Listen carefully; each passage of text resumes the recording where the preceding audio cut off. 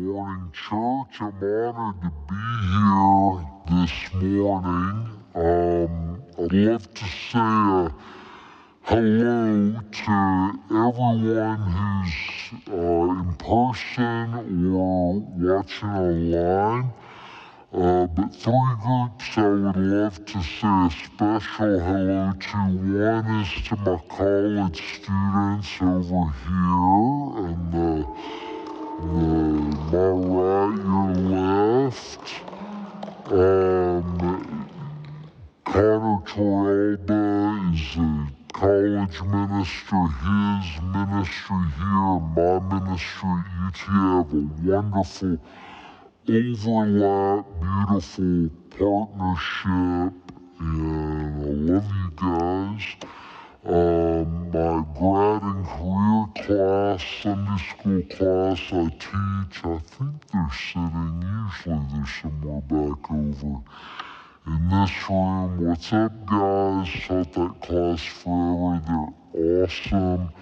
And also, I have to give an annual hello to the balcony people. Hello, balcony people. My family usually sits right up there during this hour, Sunday mornings. Some of y'all don't realize it, but they're real live flesh and blood people in that balcony. And Jesus loves them. We do too. And thanks again to Kurt Grice for the introduction this morning. Jesus said in Luke 6:40, everyone who is fully trained will be like their teacher. And Kurt's the kind of guy I want to be when I grow up, but then I realized this morning that fashion sense, hairstylists,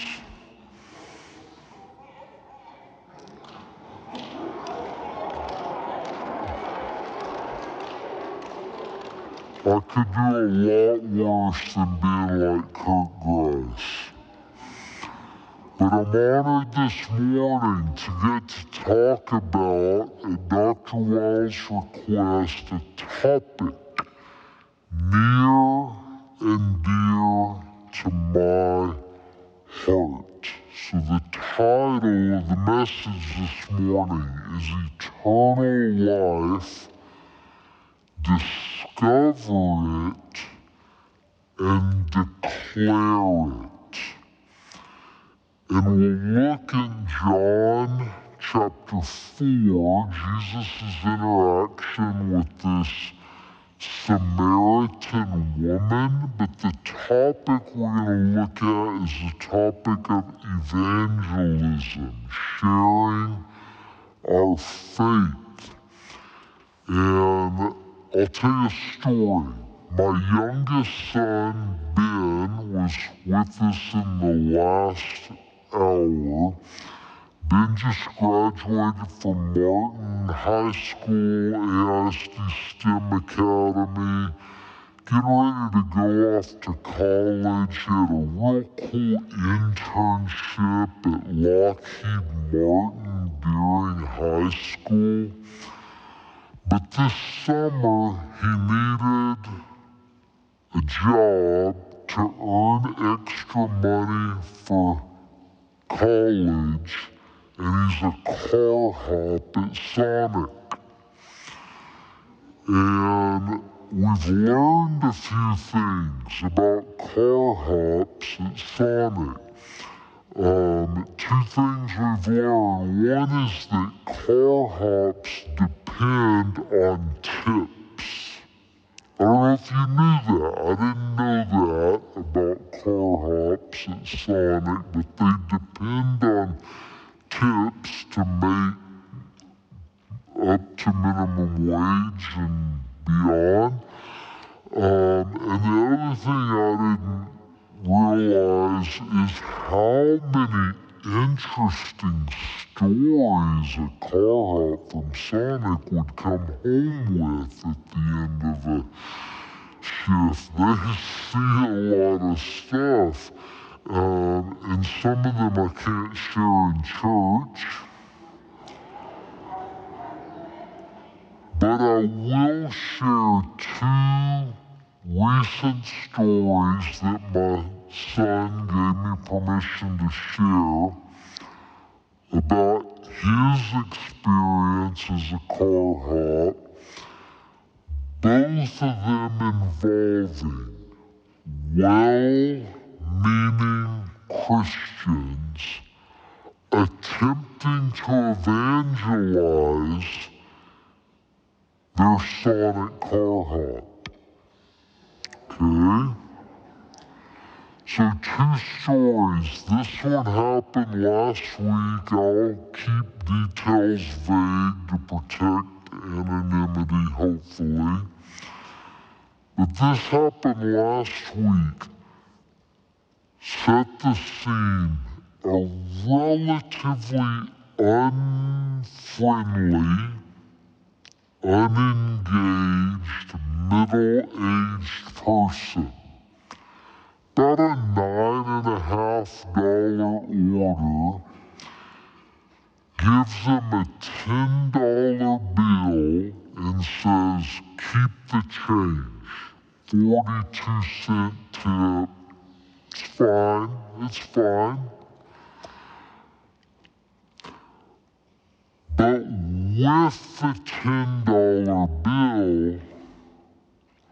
was a $1 million bill. A $10 bill and a $1 million bill. Now, obviously, I even brought the $1 million bill for show and tell. I don't need an armed guard because obviously it's fake. But on the back of the $1 million bill, guess what it is? You guessed it, it's a gospel presentation, the summary of the gospel message. It's actually a decent gospel summary. It's not bad. But it was given to him by a person who didn't engage him in any sort of a personal way with a kind of a crummy tip. And so he comes back into the restaurant and he walks in and he tells the other car hops, he said, I got a $1 million bill. And they smiled and laughed, and one of the car hops said, is it the Jesus one? And he nodded, and they all nodded because they had gotten the same $1 million bill at some point. Here's another story. A regular customer comes in who has a good reputation for just being friendly and kind. And my son gets to wait on him. This is an older gentleman. The gentleman makes eye contact, makes small talk. He has a kind smile, asks about my son personally. He gives my son exact change for his order, coins and everything, and then an extra $10 bill as a tip. That's a good tip. That's a real good tip at Sonic. And my son thanks him and he puts it away and before he drives off, he says, hey, I really want you to know Jesus loves you, and I hope you have a great day. And he rolls up his window and he drives off. Now, what's the moral of these two stories? The moral is tip your car hops, especially if you got the Jesus fish on the back of your car. But seriously, both of these people probably knew the Lord. Both of them felt a duty to share Christ with people they encountered with their sonic car hop. But which one did it in a more helpful way?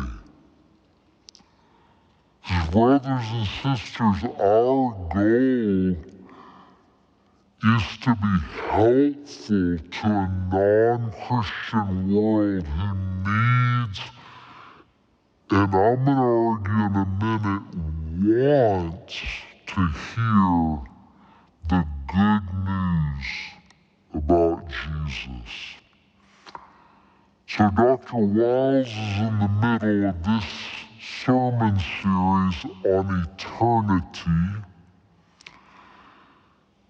And what I want to say more than anything else, First Baptist, is that nothing matters in this life more than knowing Jesus. He is the treasure hidden in a field. He's the pearl of great price. He's the King of all kings. He's the Savior of all mankind. He's the one who will come back one day and right every wrong in this world. And nothing matters more than knowing him. And if you don't know him, I hope that you'll surrender your life to him. He offers reconciliation with God. He offers new life. He offers salvation and forgiveness. And you can have that even today. You don't have to work to earn it. You believe in Jesus the Savior. You trust your life to him and he gives salvation to you. And if you haven't done that, you can do that today.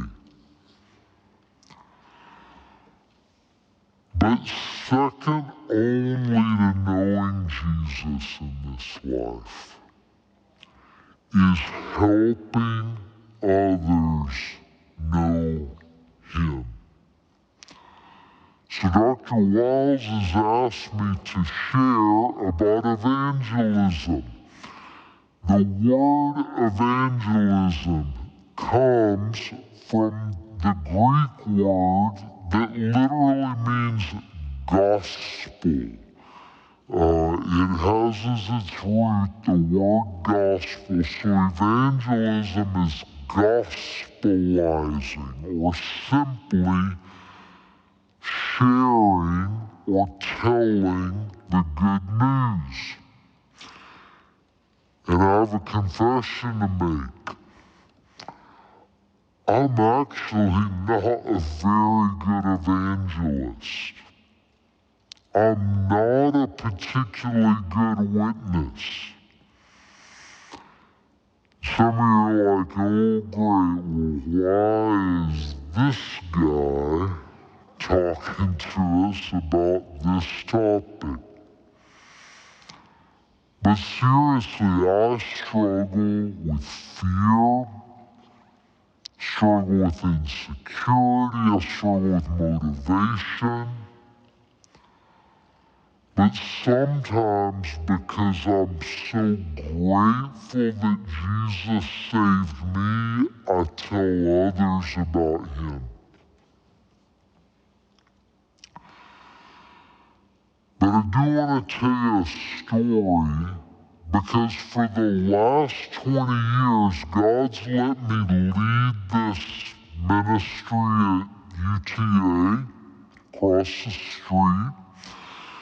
And in the last decade, God has let us see some powerful, powerful results. So a little bit of that backstory.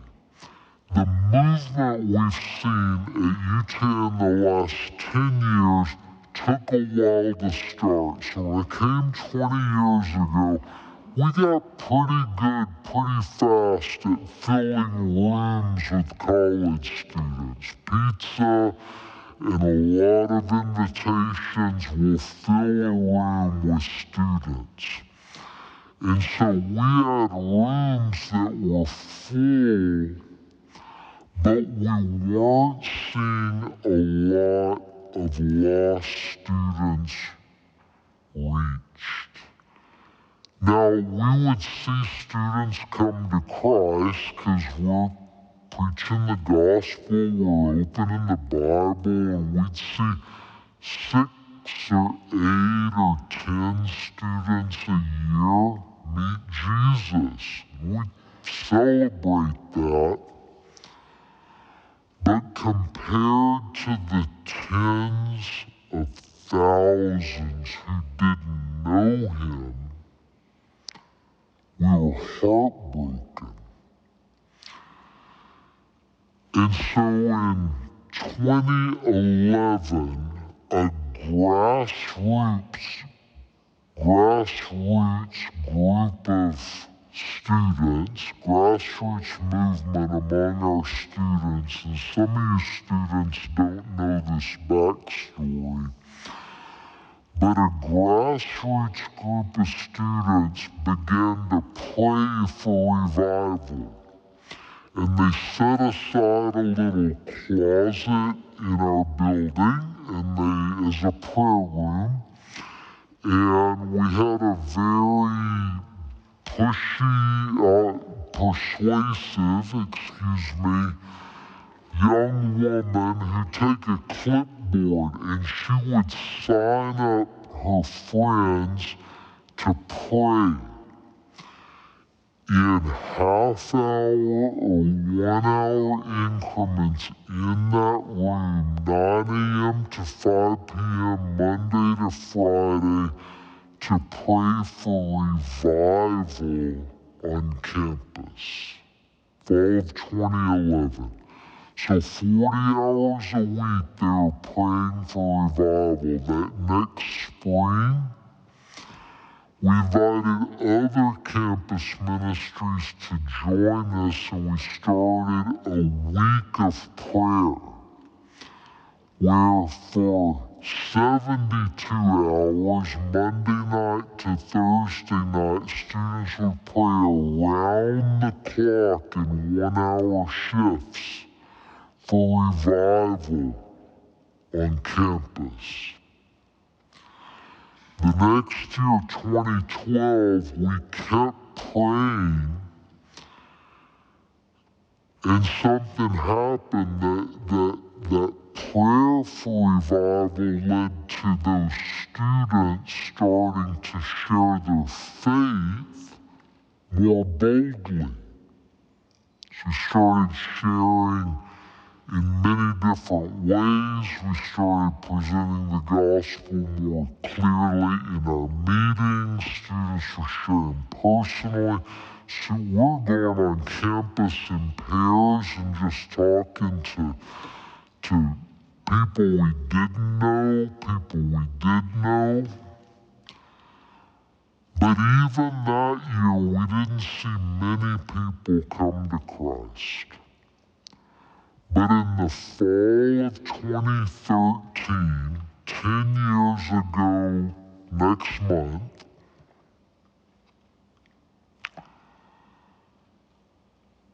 in what I could only describe as God deciding to show up, the first week of school, we saw 3 students give their life to Christ.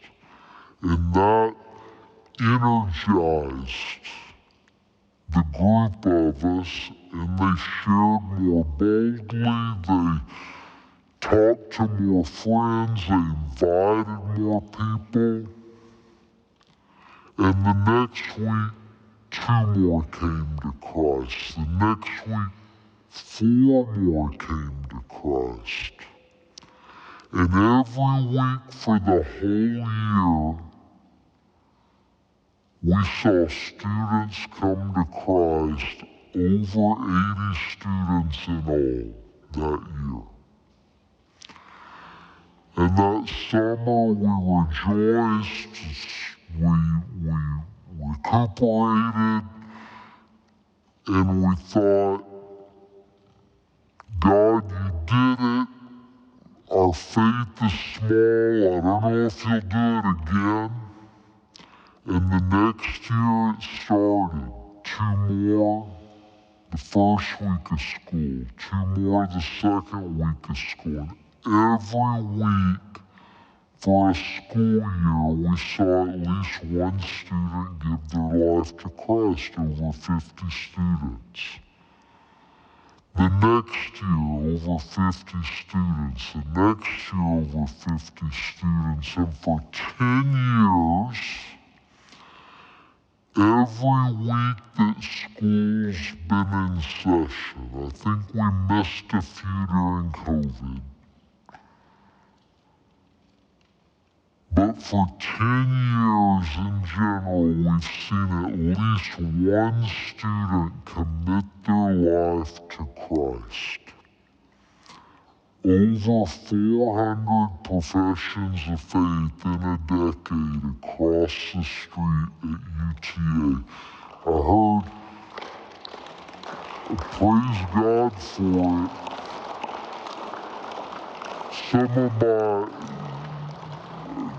I wasn't in the office last week. Some of my staff told me that a young woman prayed to receive Christ on campus last week. That made 58 this school year that we've seen, 58 professions of faith that we've seen. But here's the thing. It wasn't super Christians that shared the gospel and led to those people coming to Christ. It wasn't seminary graduates. Most of the time, it wasn't my ministry staff or staff members that shared the gospel. It was ordinary, young men and women. And if you ask the students over here who've been part of our campus ministry, what they would tell you is how ordinary it seems. It's just a group of Christians who are reading the Bible together, worshiping together, having fun together, but they make sharing their faith a little higher priority than they ever had before, and they've seen God do a little more than we ever expected. Ordinary Christians. The historian Michael Green, in his book, Evangelism and the Early Church, says this: The explosive growth in the early church was in reality accomplished by the means of informal missionaries, that is, Christian lay people, not trained preachers and evangelists. They shared within their circle of influence, and it turned the world upside down. When I talk to older Christians, sometimes they'll express to me pessimistically something like this: young people today, they're just not interested in spiritual things, not coming to church. And it's true, Gen Z is the least religious generation in American history. But they'll say young people just aren't interested, or they'll say something like, the culture is hostile to Christianity. There's so much more hostility than there's ever been. But in our scripture passage today, Jesus is going to say, in talking with some Jews who thought that the Samaritans were closed to the truth and hostile to the truth, he's going to tell those Jews, open your eyes. The fields are ripe for harvest. So we got a choice. We can either believe what our pessimistic eyes tell us about how open our neighbors, our friends, our family members are to the gospel, or we can believe Jesus. And I want to choose to believe Jesus, that there are people hungry for the gospel in our city, in our workplaces, in our families. I posted on Facebook a couple days ago the question, what most intimidates, distracts, or hinders you from sharing your faith with others? And a number of you chimed in. Thank you for doing that. I'll read some of what people said. I'll summarize some of what people said. Some people said, I get busy and distracted. I do too. Just doesn't cross my mind sometimes to share my faith. A lot of people said, I just struggle with apathy and motivation. Been there. Some people say, somebody said, I just assume everybody in Arlington's already heard the gospel. If they were interested, they already know what they need to know.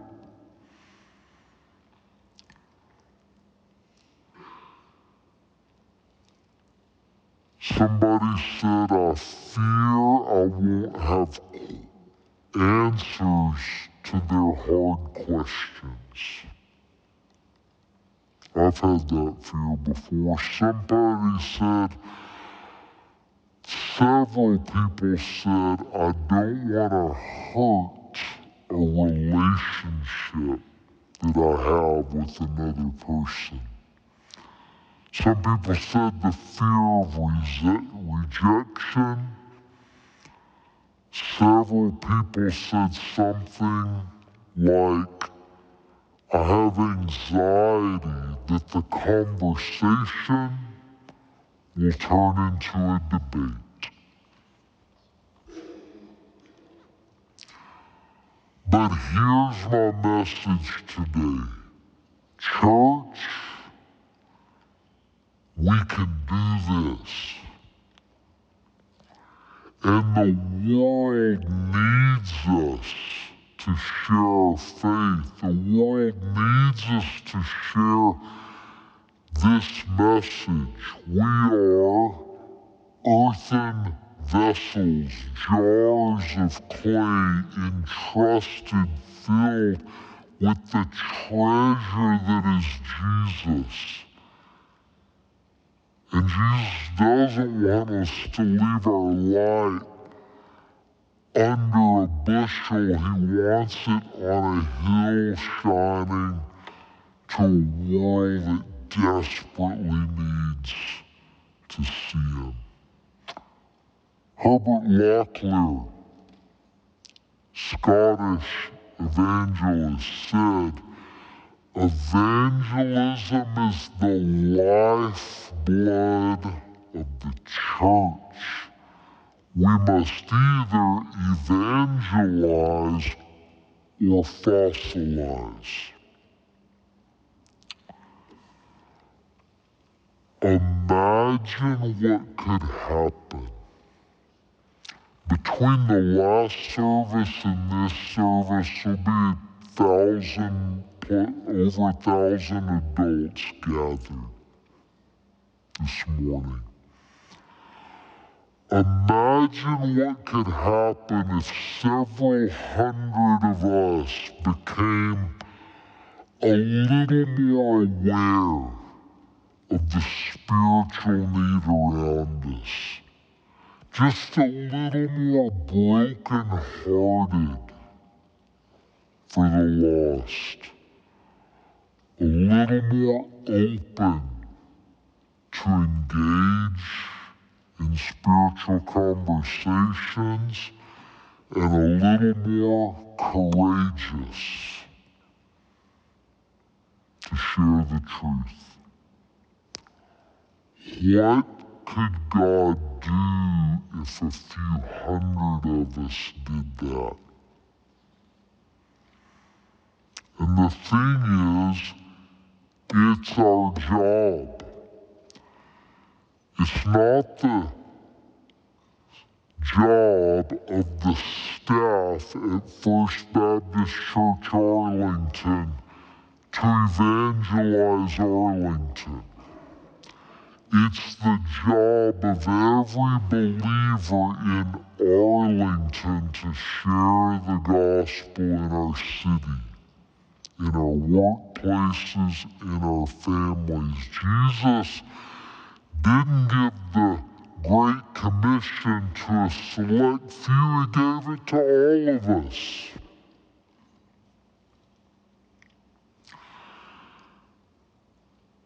Follow a little logic with me. When I interact with college students, one of the questions they're wrestling with is, what do I do with my life? What do I give my life to? What's my purpose? What direction do I want to have? Well, when Jesus came to earth, he described his purpose. Luke 19:10. You remember it? He said, I have come to seek and to save that which is lost. Now follow some logic here. If I say I'm a Christian, if you say you're a Christian, and I say I want to be a follower of Jesus, a disciple of Jesus, and what he says is what I do, and where he goes, I want to go. And if I say I want to be a disciple of Jesus, but Jesus says his whole purpose is to be part of seeking and saving the lost, and I say I want to follow Jesus, and Jesus' purpose is to go after the lost, and I say I follow Jesus. Can you follow the logic here? Then part of the reason God put me on this earth and saved me, part of the reason he put you on this earth and saved you, is so you can be part of his mission of seeking and saving the lost.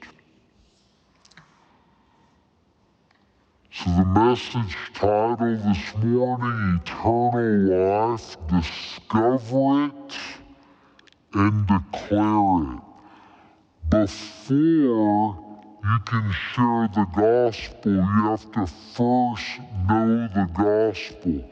The good news is if you know enough to be saved, if you know enough to trust Christ as Savior, you know enough to tell somebody how to trust Christ as Savior.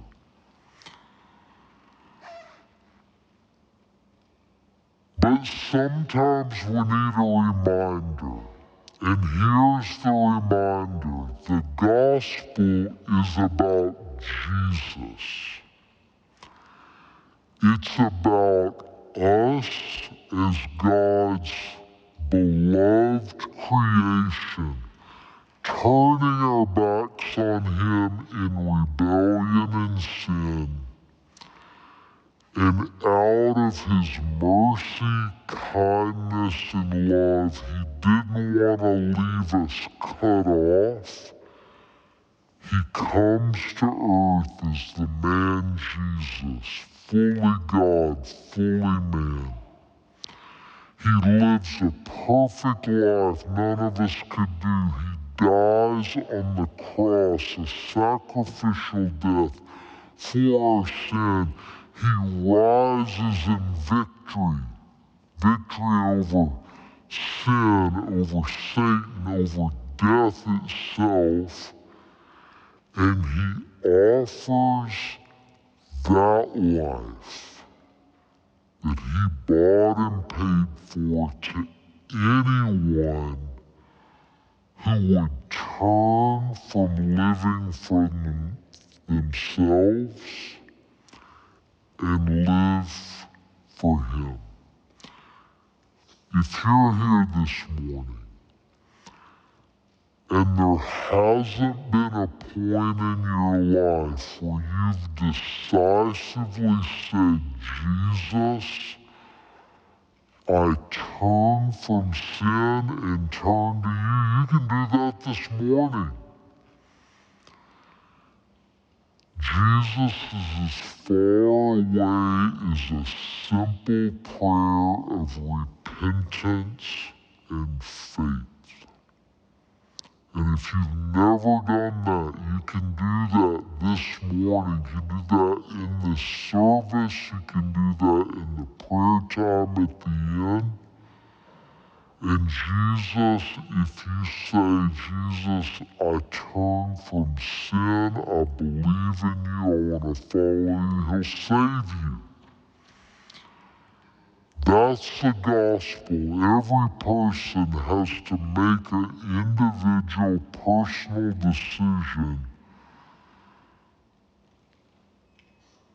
But after we know it, we have the privilege of declaring it. So in John chapter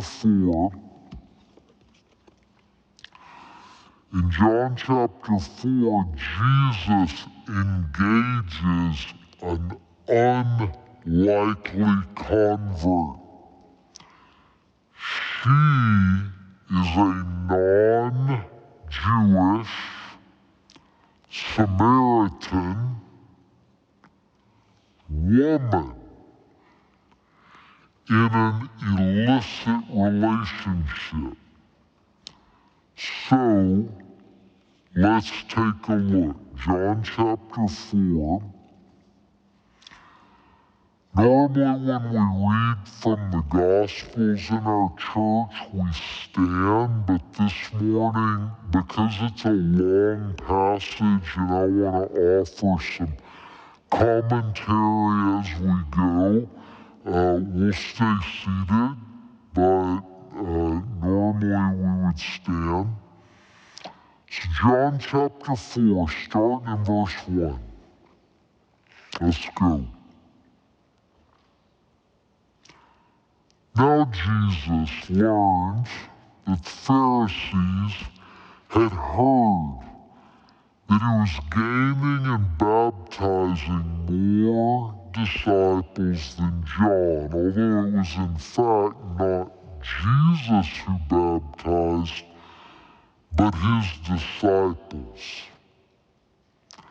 I like to note here that even though Jesus was the sinless Son of God, he was all the time equipping and training others to do ministry. He didn't do all the ministry himself. He equipped others to do it. It wasn't him who was baptized, it was his disciples who were doing the baptizing. See, church, it's not the pastors, the ministers of this church's job to do ministry in our community. It's our job. We're all ministers of reconciliation, Scripture says. So verse 3, so he left Judea, he went back once more to Galilee.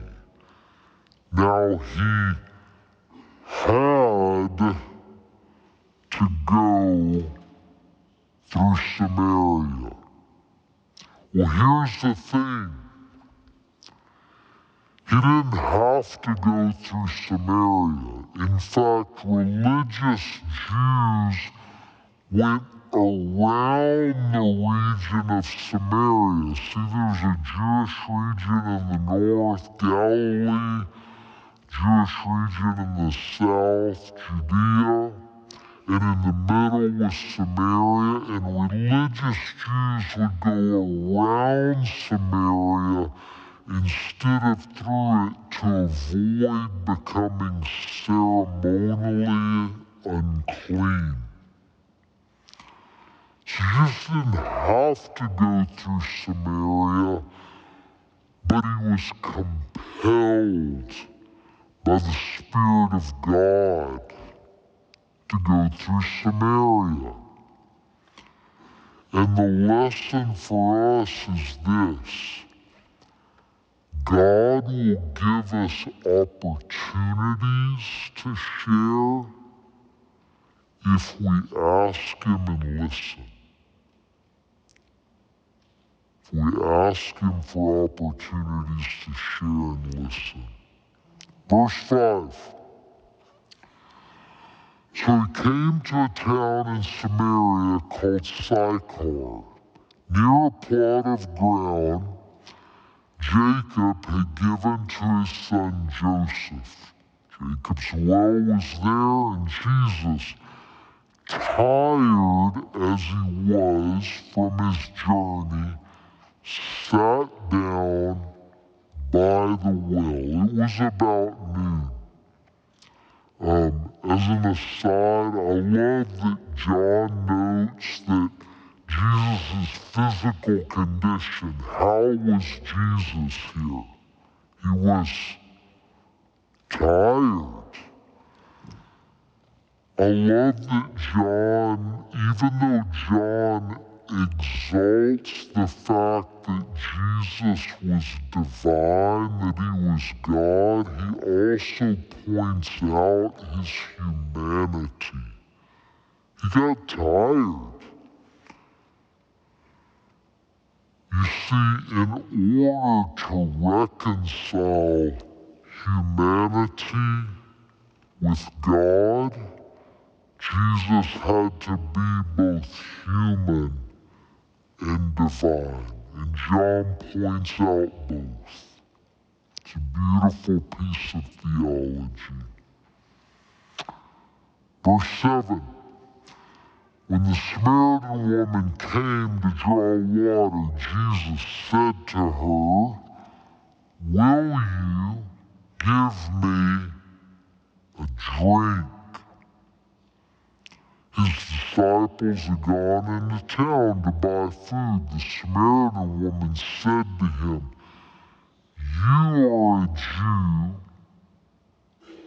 and I'm a Samaritan woman. How can you ask me for a drink?"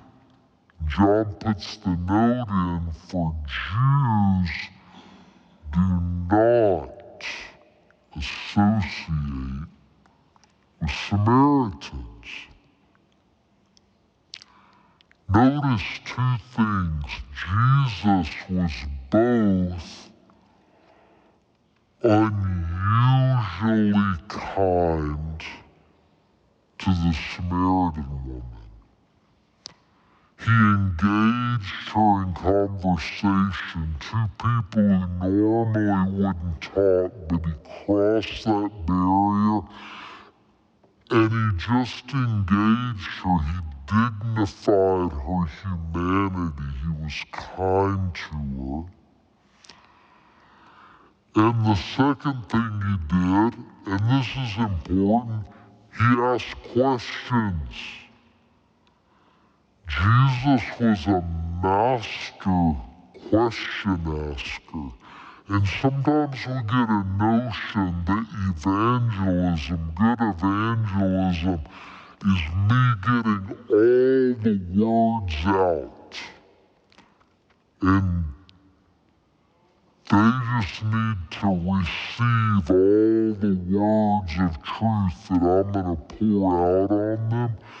But the way Jesus engaged people often was with questions, and the way a good evangelist engages people around us is by asking good questions, by exploring the soul of the other person. It shows that you care about them. It shows that you care about their spiritual condition. It shows that you're curious about them. And people actually love to talk about themselves. So if you ask people about their spiritual life and their spiritual beliefs, often they're eager to tell you about it if you're not pushy with yours. Going on, verse 10. Jesus answered her, "If you knew the gift of God and who it is that asks you for a drink, you would have asked him, and he would have given you living water. Sir, the woman said, you have nothing to draw water with, and the well is deep.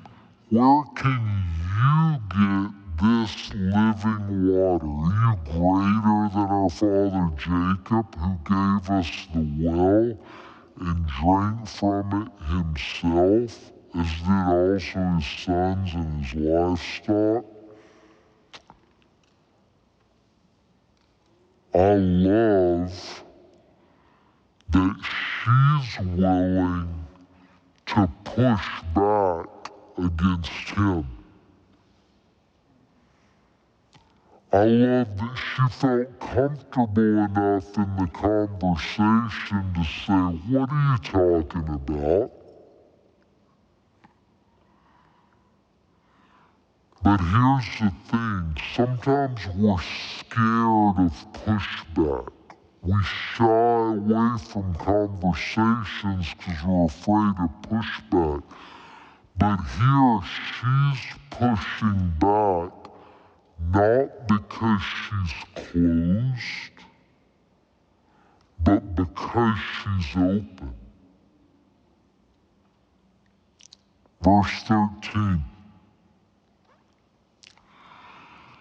Jesus answered, everyone who drinks this water will be thirsty again, but whoever drinks the water I give them will never thirst. Indeed, the water I give them will become in them a spring of water welling up to eternal life. The woman said to him, Sir, give me this water so I won't get thirsty and have to keep coming here to draw water. And he told her, go, call your husband and come back. I have no husband, she replied. Jesus said to her, you're right when you said you have no husband. The fact is, you have had 5 husbands, and the man you live with now is not your husband. So what you said is quite true. Sir, the woman said, I can see that you're a prophet. Our ancestors worshiped on this mountain, but you Jews claim the place to worship is in Jerusalem. So, notice here, Jesus has a benefit that we don't have. He gets to play his all-knowing omniscience card, right? We don't have that. But what we do have is the Spirit of God in us. And the Holy Spirit can lead us and give us words to say at the right time in these kinds of conversations. And if you'll notice, the woman has gone. She's changed. She's now asking, tell me, what is the right way to approach God? How should I truly worship God? She's gone from just open to spiritual things to now seeking answers. She's gone from open to seeking. Verse 21. Woman, Jesus replied, believe me, The time is coming when you will worship the Father, neither on this mountain nor in Jerusalem. You Samaritans worship what you don't know. We worship what we do know, for salvation will come from the Jews. Yet a time is coming and has now come when true worshipers will worship the Father in spirit and in truth, for they are the kind of worshipers the Father seeks. God is spirit. His worshipers must worship in spirit and in truth.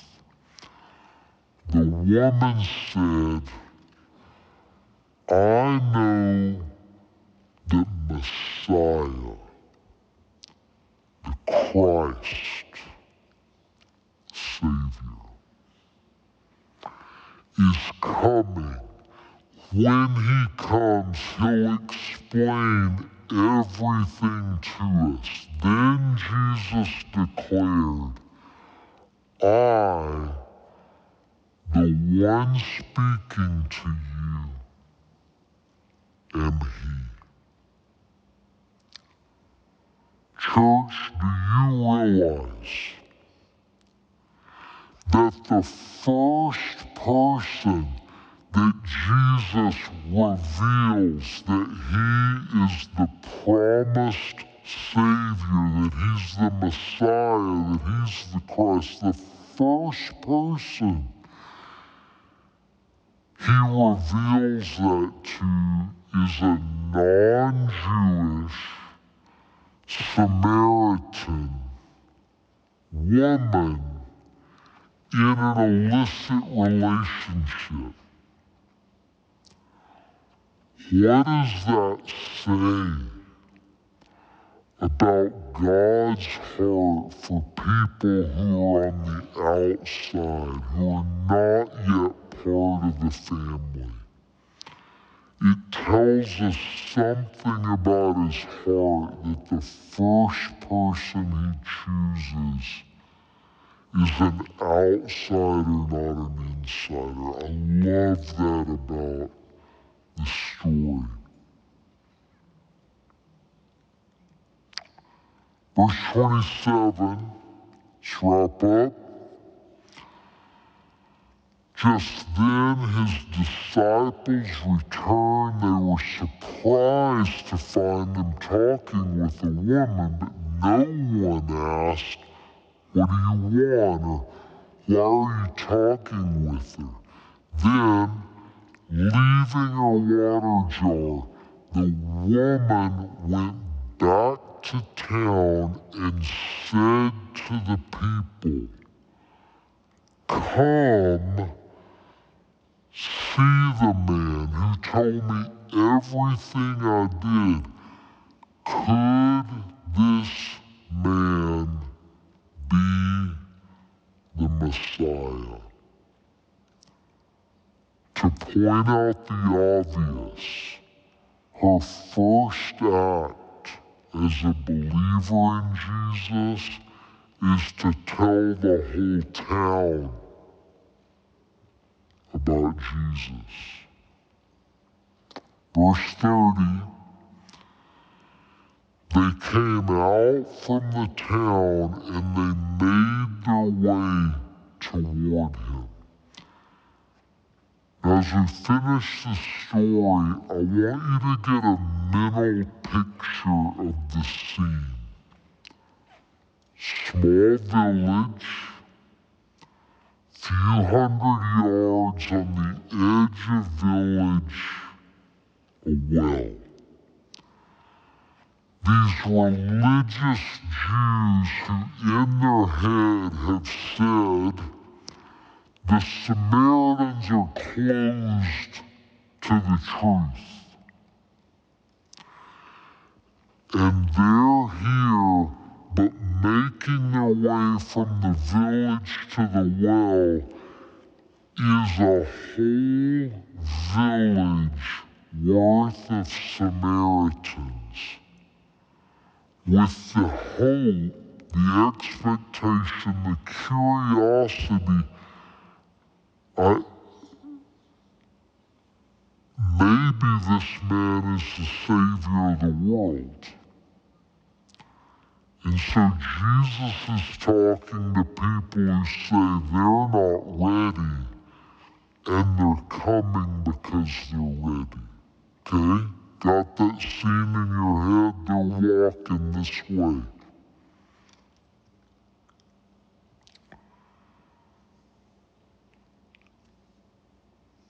Verse 32, but he said to them, I have food to eat you know nothing about. Verse 34, as they're making their way to him. Then his disciples said to each other, could anybody have brought him food to eat? Sorry, verse 34. My food is to do the will of him who sent me and to finish his work. But don't you people have a saying? 4 more months and then the harvest. You know what that saying means? My dad's in agriculture. It means you plant your crop and then you harvest your crop, and in between you get to relax. 4 more months and then the harvest means there's not hard work to do right now. There's no harvest here and now. Relax. And Jesus says, I tell you, open your eyes. The fields are ripe for harvest, even now, as the Samaritans are making their way to him. Even now, the one who reaps draws a wage and harvests a crop for eternal life, so that the sower and the reaper are glad together. The skeptical disciples, like skeptical Christians, like I can be sometimes, say, my neighbor, my family member, my co-worker is probably not interested. And Jesus says, open your eyes, the fields are ripe for harvest. In church, we get to tell them.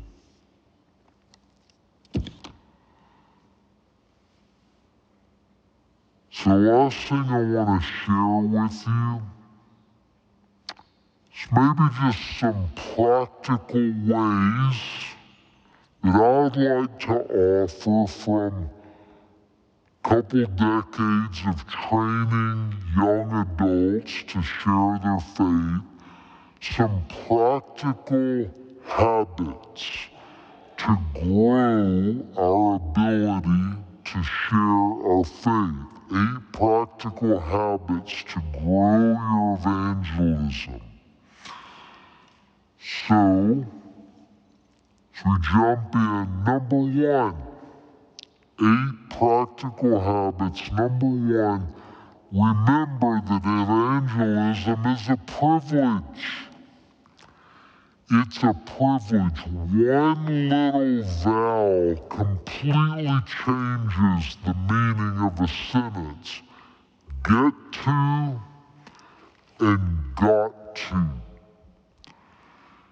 If we say, I've got to do so, I've got to mow the grass. I've got to clean my room. but I get to go out for a night on the town. I get to spend time with people that I love. That one little vow completely changes our mindset. And sometimes as Christians, we say, I get to worship Almighty God. I get to enjoy fellowship with other believers, but I ought to share my faith. I'm supposed to share my faith. I need to share my faith when really we're called ambassadors of Christ, a high privileged office and calling. We're called ministers of reconciliation. It's a privilege to get to represent King Jesus on earth. Don't forget that. Number 2, walk with Jesus. Walk with Jesus. See, when I interact with young adults, many will say, I don't have what it takes. I can't do that. I'm an introvert. I'm bashful. I'm shy. I don't have what it takes. There's insecurity. But in Matthew 4:19, Jesus makes a promise. Jesus says, come, follow me, and I will make you fishers of men. Have you ever unpacked what that means? See, Jesus doesn't go out and find fishers of men and say, hey, why don't you just join my team? He goes out and he makes a promise. He says, if you will follow me, you may not feel equipped, you may not feel ready, but if you will follow me, I will do the hard work in you to break your heart, to grow your skills, to give you the confidence, to give you the opportunities. I will make you into a fisher of men. Your job, my job, is to follow him. And to be a good evangelism starts with intimacy with Jesus and abiding in Jesus. If you don't start your day in prayer and Bible reading and abiding in Jesus, if you don't have a regular practice of repenting from sin and abiding in Jesus, David was a UTA student years ago who, when I met him his freshman year, struggled so profoundly with social anxiety, his hands would shake when he met new people, and he couldn't make eye contact. But he loved Jesus. And so he started getting involved in ministry on campus. He even started sharing his faith with strangers and with friends and with international students.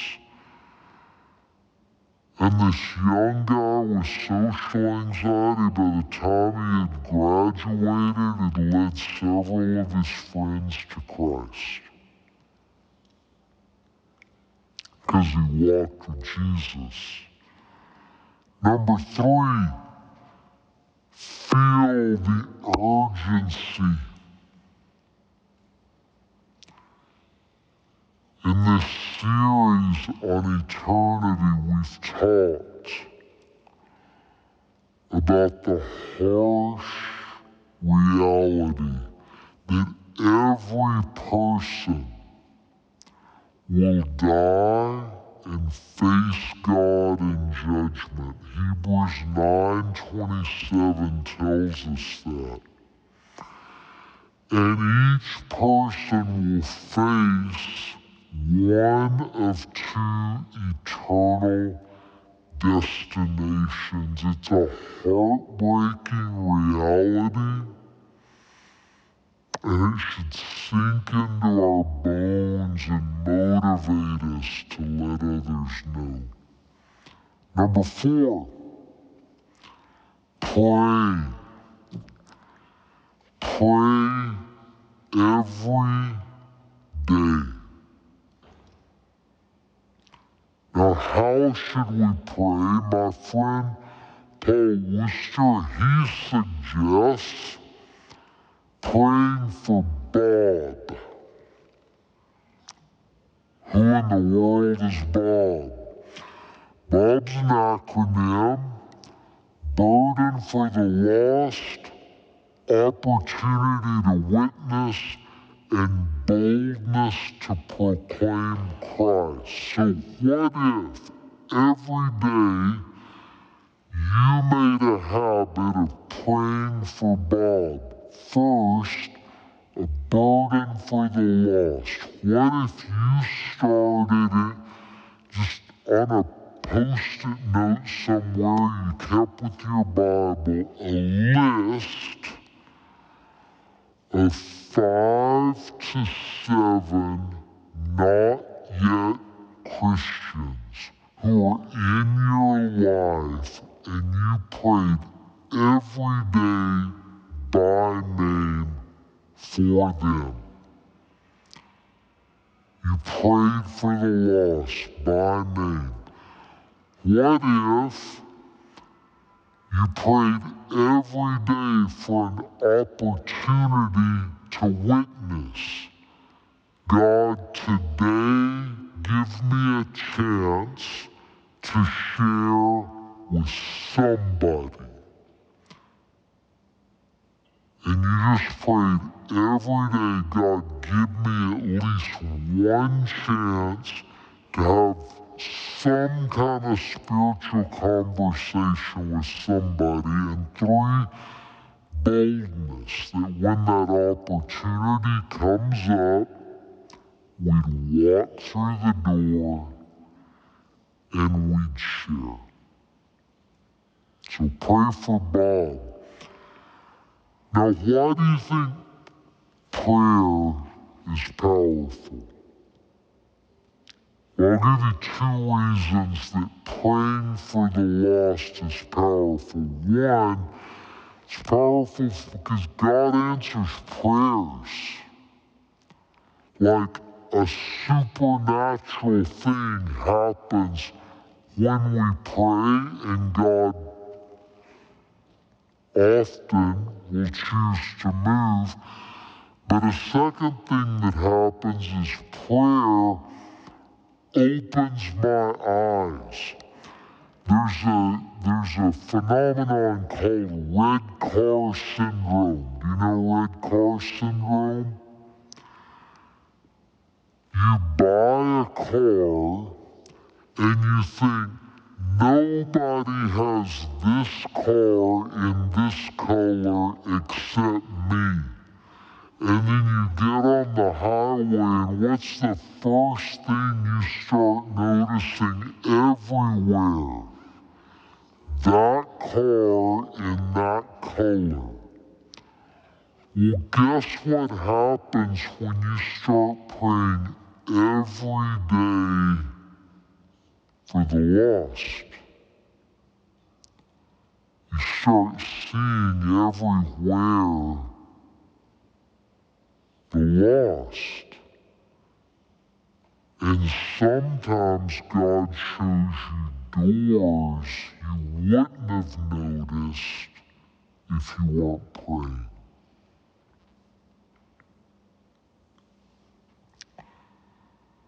Number 5,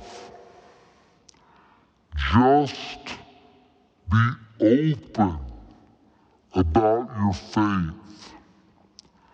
Talk openly about spiritual things. One of the ways we say it in our ministry is fly the Jesus flag early. See, church, sometimes as Christians we have an unhelpful tendency to filter what we say around people we know aren't Christians. See, Stidham dinner table conversation is pretty lively. We talk about church, we talk about ministry, we talk about the Bible, we talk about theology, current events. Like there's no topic that's off limits. We're all curious, so we just like conversation flows. But I realized real quickly that when I was around Christian people, I might talk about those things, but I would put up this wall and not talk about those things when I was with non-Christian friends. I would filter. And what can happen is you can meet somebody, a college student can make a new friend, and they can say, well, I don't want to mess things up by talking about Jesus too early. And they can have a friend, you can have a friend for 9 months, and maybe after 9 months you get up the courage and you say something real sheepish like this. I just wanted to let you know that the most important thing to me in the world is my faith in Jesus. And they go, really? Because we've known each other 9 months and you've never said that before. So church, there's value in just being, if you love Jesus, be yourself. Just be willing to talk about what God's teaching you, what you're reading in your Bible, your experience at church. And sometimes God, because you're open, opens doors. A little story to that effect, my wife Teresa, when our kids were real young, they were in elementary school, and she became burdened for the other moms of like kindergarten and first graders, like our boys were at the time. And we realized that spiritual things just were never coming into the conversation. And we had this realization, what if we just talked around our non-Christian friends the way we talked around our Christian friends? So standing around the school a couple weeks later, she made an offhand comment to one of the women about how she had read her Bible that morning. And the woman who was Jewish, had grown up Jewish, kind of secular Jewish, said, that's really interesting. I've always wanted to read the Bible, but I never knew how to get started. I don't guess you could help coach me on how to read the Bible, could you? And she said, I think I could do that. And another woman who was nearby said, I've had the same thing. I didn't know where to get started. Is there any chance we could do it together? And yes, we could do that. And that birthed this women's Bible study, still is going today. But out of that, several women who didn't know Christ met Christ. We saw this week Jen Staley, who's on our church staff. Jen was a woman who joined that Bible study because Teresa was just herself, and Jen met Christ through that Bible study. She's on our church staff now. Be yourself. Love Jesus and be yourself. Number 6, ask questions.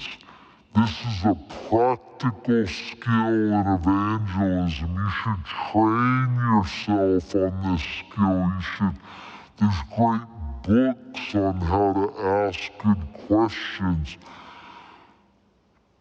The thing is, what you want to be is a doctor of the soul. See, have you ever been in public and somebody else tries to evangelize you and they won't let you get a word in edgewise to say, actually, I'm already a Christian, because you're just talking. I've had that happen to me. You gotta interrupt them. 90% of bad interactions are because the evangelist isn't respectful, isn't listening, and isn't curious.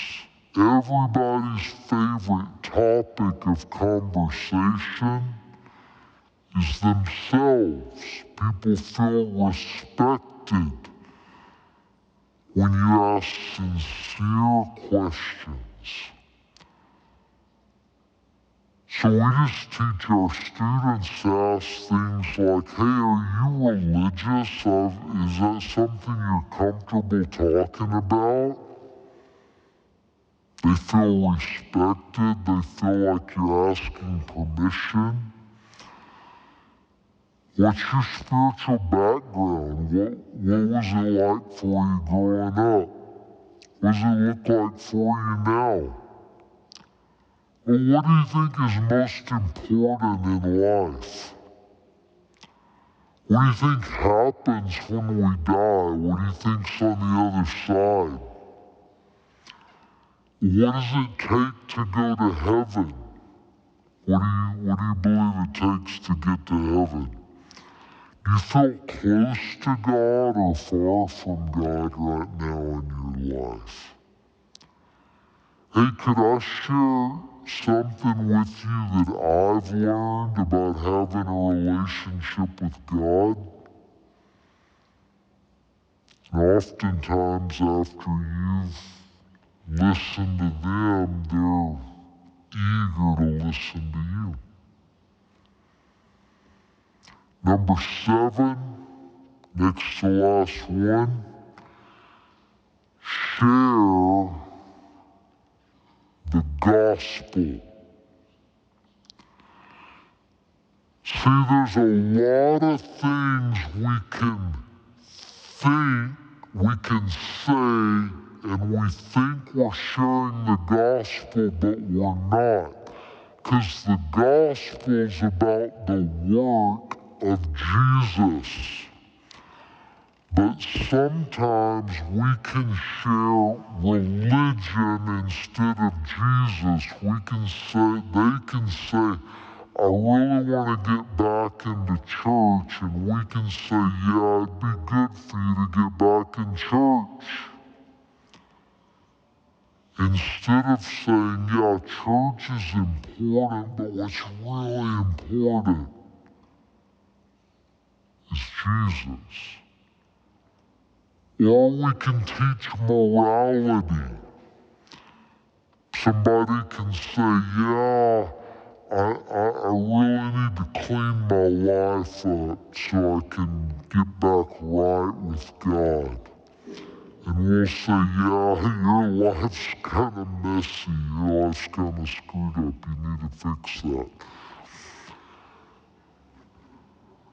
Instead of saying, you know, Jesus takes us as we are, and what's most important is that you turn to Him, not that you clean yourself up first. Sometimes we can share our experience. I stood up during a church service, I walked down an aisle, I prayed a prayer, and we never mentioned His name. So talk about Jesus. Focus on the gospel, not secondary issues, not denominations, not politics, not evolution, not end times. Talk about Jesus. And number 8, last, just do it. We call this Nike evangelism. See, we never get comfortable sharing our faith until we get started sharing our faith. Will it be awkward? Yeah, sometimes. Will it fail? Yeah, sometimes. Joseph is our newest intern on our ministry staff at UTA, and he met Christ 3 years ago as a student at UTA. And a few months after he came to Christ, he ran into my office, kind of panicked, almost in a sweat. And he seemed frustrated, and I'm like, dude, what's up? Calm down, what's up? And he's like panicking, he's like, oh, I just shared the gospel with the guy, and I did so bad. I messed everything up. It was really awkward. The way I presented the gospel wasn't clear at all. He was all flustered, and I said, oh man, what happened? Did the guy get mad? Did he get upset? He's like, oh, he prayed to receive Christ. But I did so bad.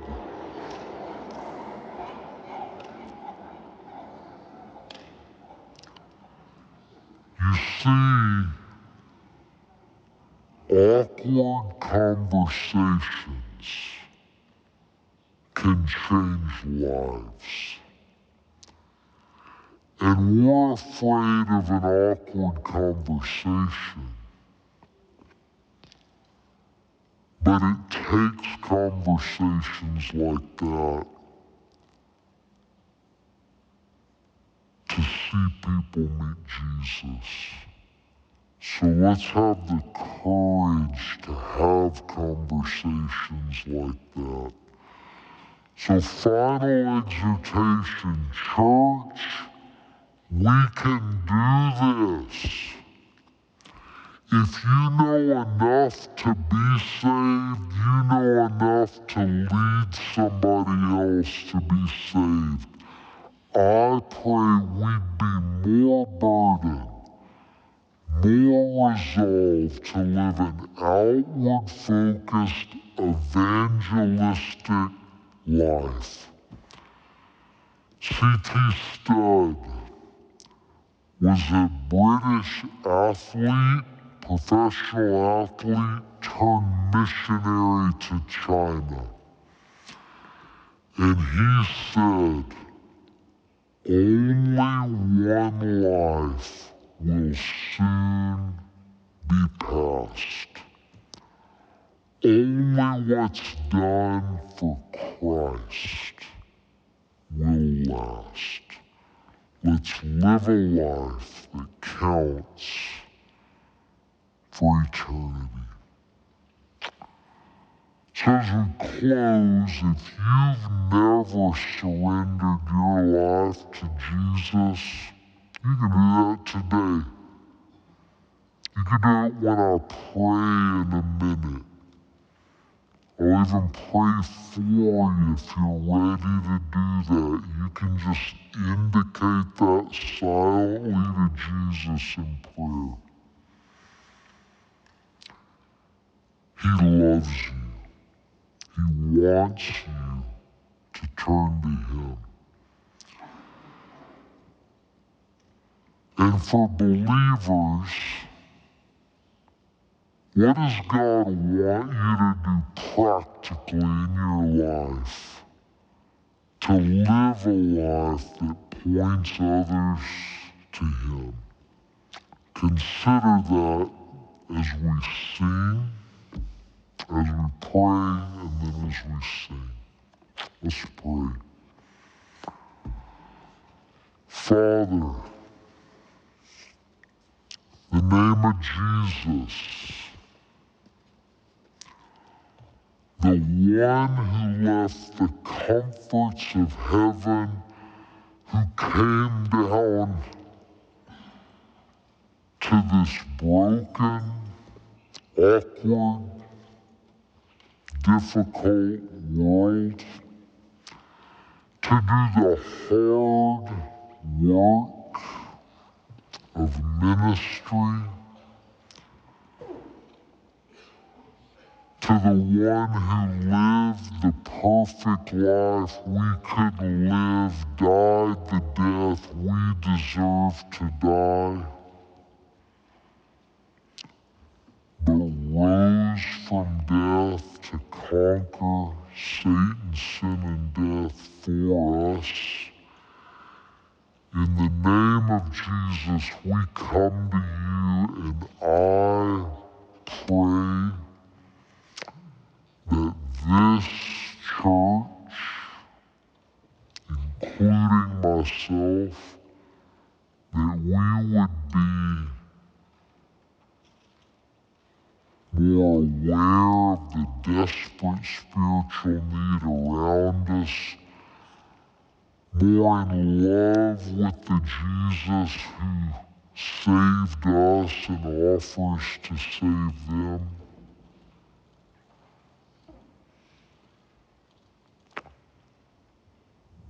More open to engage our friends, neighbors, and family. More bold to do it. God, I believe this week there will be spiritual fruit from the courage and obedience of people in this room. May it be so. And if, Father, anybody in this room has never bowed their knee to you and said, Christ save me, I pray they know right now they can say, Christ save me. And you would be faithful and you would do it. In your name, Jesus, we pray.